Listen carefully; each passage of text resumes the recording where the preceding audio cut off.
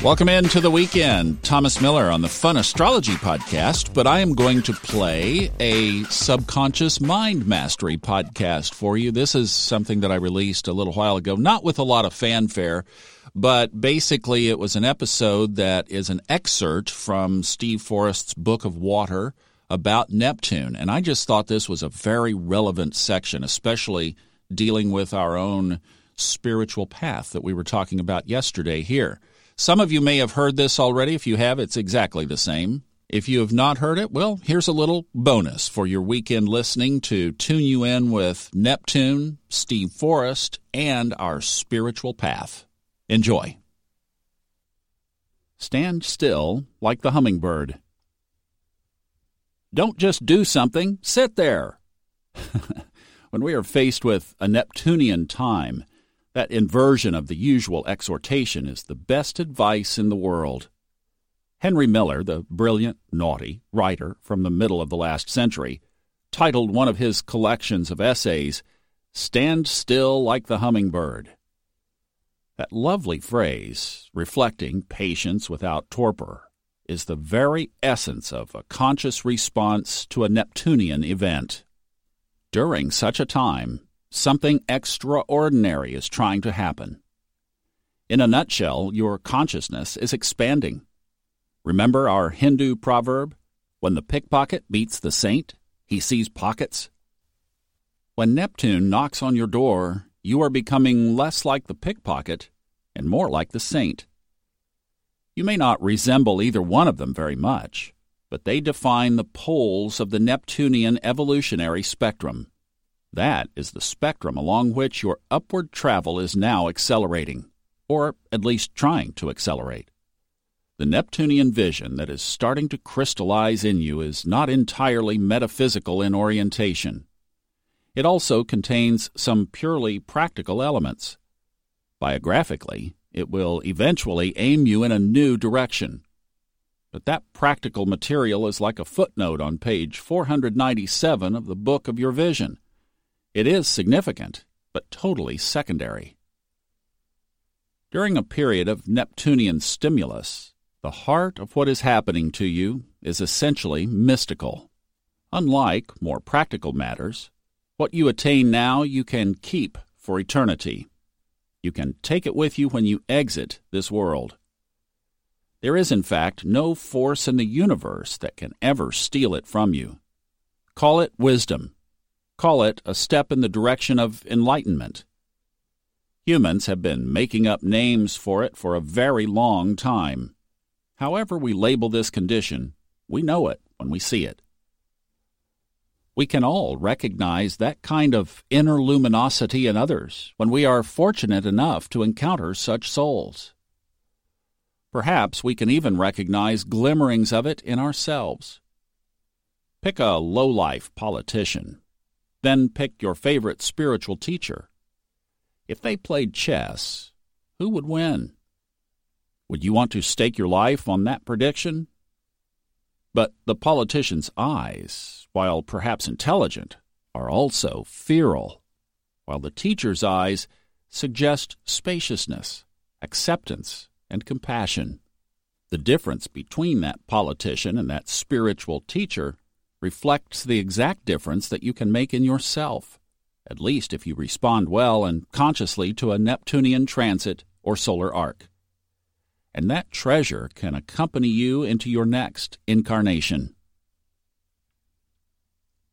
A happy environmental engineer. I'm picturing a woman in her 40s. She is drawing a sample of water from an aquifer, bringing it back to her laboratory, putting it into a centrifuge, sorting out its levels of chemical contamination, comparing them with standards established by Congress. She is an environmental engineer with a master's degree in chemistry. She has been in that professional field for 22 years. The work feels meaningful to her. She has the feeling that she is on the right course with her life, that she is doing what she was born to do and helping the world in a practical way in the process. Her guardian angels agree. She is exactly where she is supposed to be. Now, imagine that we approached this environmental engineer with our crystal ball when she was 9 years old. We say, "Want to see what you're going to be when you grow up?" At age 9, becoming an environmental engineer has never crossed her mind. She anticipates a future either as a movie star or a princess, or maybe both. She is, after all, only 9 years old. We pull the silk scarf off the crystal ball and the truth is revealed. The little girl beholds her future self, clipboard in hand. She's a little round in the middle with a sensible haircut, wearing glasses, drawing that sample of water from the aquifer. The girl runs from the room with tears in her eyes. But in her 40s, she loves her job. She loves her life. We could fairly say that at age 9, she does not grasp the meaningfulness of the future that lies before her. But we cut closer to the Neptunian heart of the matter if we phrase it a little bit differently. The child cannot grasp that future. Saying that she does not grasp it implies that perhaps we could explain it to her, and then she would understand it. For example, I imagine that you often don't understand something about the inner working of your computer. Then someone explains it to you, and you do understand it. But no matter how carefully we explain the joys of being an environmental engineer to her, the 9-year-old still could not understand her future path. It would still depress her. That is because she is not yet sufficiently conscious of herself to grasp it. That insight is beyond her capabilities. Right there, in those few words, lies the real magic of a Neptunian event. Consciousness itself is expanding. The change is not about information.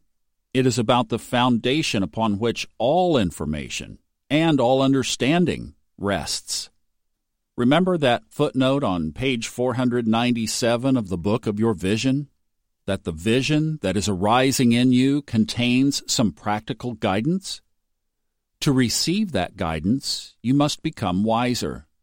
You must become a more evolved being. The little girl must grow up. And that is exactly what is trying to happen. Like that 9-year-old girl, it is not that you do not know what you are doing. It is that you cannot know it, at least until you make a spiritual breakthrough. So don't just do something. Sit there. Stand still like a hummingbird. Psychic side effects. Hearing angels whisper is as good a Neptunian metaphor as any. Where does inspiration come from? How does it actually arise? We can all relate to the cartoon character with the light bulb lighting over his head. But how can we explain it? One point is sure. The universal reality of people receiving flashes of insight proves beyond any reasonable doubt the existence of a larger framework of consciousness, something upon which our conscious minds float like corks in the sea. During times of Neptunian stimulation, the veil between the conscious mind and that larger framework of awareness grows permeable and transparent. That is how the inspiration gets in. The trouble is that other things can get in too. The open window that wafts the scent of springtime into your bedroom also lets in the flies and gnats. That's the nature of an open window. It does not discriminate. During a Neptunian time, your levels of psychic sensitivity open up. That's why you can get on the same wavelength as those angels and thus hear their messages. That psychic attunement is really what Neptune is all about. But you will also be assailed by flies and gnats in the form of all of the ambient psychic noise around you. Geopolitical tensions, your sullen coworker with relationship blues, the bad vibes coming off that angry neo-Nazi in the car next to yours at the red light. No problem? Possibly. With some quiet time and some spiritual self-care, You can purify those psychic viruses. That is how you keep your immune response strong. Remember, if you respond well to Neptune, you are on an evolutionary fast track. You are making a breakthrough. Your powers are increasing rapidly. No need to worry about a few flies and gnats. But if, during a Neptunian episode, you do not take good spiritual care of yourself, if you do not take time to stand still like a hummingbird, then those flies and gnats start buzzing in your ears. They begin to drive you crazy. You become desperate to be rid of them. And you can be rid of them in more ways than one. There is the higher path, as we have been describing it. Meditation, quiet time, inner work. But there are lower paths as well. To travel them, all you have to do is figure out a way to turn off your advancing psychic sensitivity. It is not difficult. You can arrange to stay hyper-busy, making sure that you are constantly distracted. You can arrange to be too exhausted to feel anything. You can drink too much, drug too much. You can disappear into video games or the internet. You can succumb to various compulsions, sexual, financial, experiential, whatever. The list of ways we can escape from life is long and familiar, and so is the list of people who have squandered Neptunian periods in exactly those ways. Turning off one's psychic sensors works fine, at least in the immediate sense. You no longer hear the flies and gnats. The trouble is that you no longer hear the voices of the angels either. No new vision arises. That means that since there is no new calendar for the coming year, you map it using last year's calendar. Deadening repetition is the result. After Neptune moves on, maybe you sober up. The period of that Neptunian stimulus recedes in your mind the way a dream does. You barely remember that period of a year or two. Your memory is gauzy, half blacked out, and you probably have no idea of the opportunity you squandered. All you know is that you feel as if you are about to start your 10th year as a sophomore in high school. It's better to stand still like the hummingbird, to try to become more like your favorite spiritual teacher and less like that feral politician, and to wait patiently for those angels to whisper in your ear. Don't you love it? I think there's just not much commentary that you can make with that. We are on a spiritual journey together, and it is triggered by exactly what we just heard. For me, this was a huge enlightenment to A, get okay with that process, be okay with the journey. And because Neptune is so prominent in my chart, boy, this makes me really amp up on the defensive part, keeping the flies and the gnats out, while keeping the window open for the angels. So maybe that's something that you could begin to practice even in your own life. I've got a couple of resources if you would like to avail yourself of them. I have a license to a report that Steve does on your astrological chart. It's called The Sky Within, and it's in the sky theme that has really permeated most of his writings over the last 30 years. And it's about a 15-page report based on your birth time. So if you know your exact birth time, you can go to soulfoodtalks.com and go to the astrology section, and in there you will find the Sky Within report by Steve Forrest. I get an email when you have purchased it, and just as fast as I can, I will run it and email it back to you. Turnaround time on that is always within a day, and I try to do it within a couple of hours. And then also in that same section, if you would like to take a look at your own chart together with me, I do offer readings now, and I would be happy to do that with you. And that's also right there in the same area. And I know people have pointed out, I need to change the graphic. It says hour, but the readings go about an hour and a half. And so we will look at your chart together, and we can talk about that Neptunian journey and other things if you would like to avail yourself of that.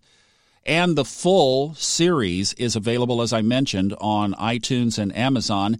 And by January, we will have the Book of Water complete, and it will be a set. The Elements series by Stephen Forrest. Humbly narrated by yours truly, Thomas Miller. Thank you so much for listening. Enjoy the journey.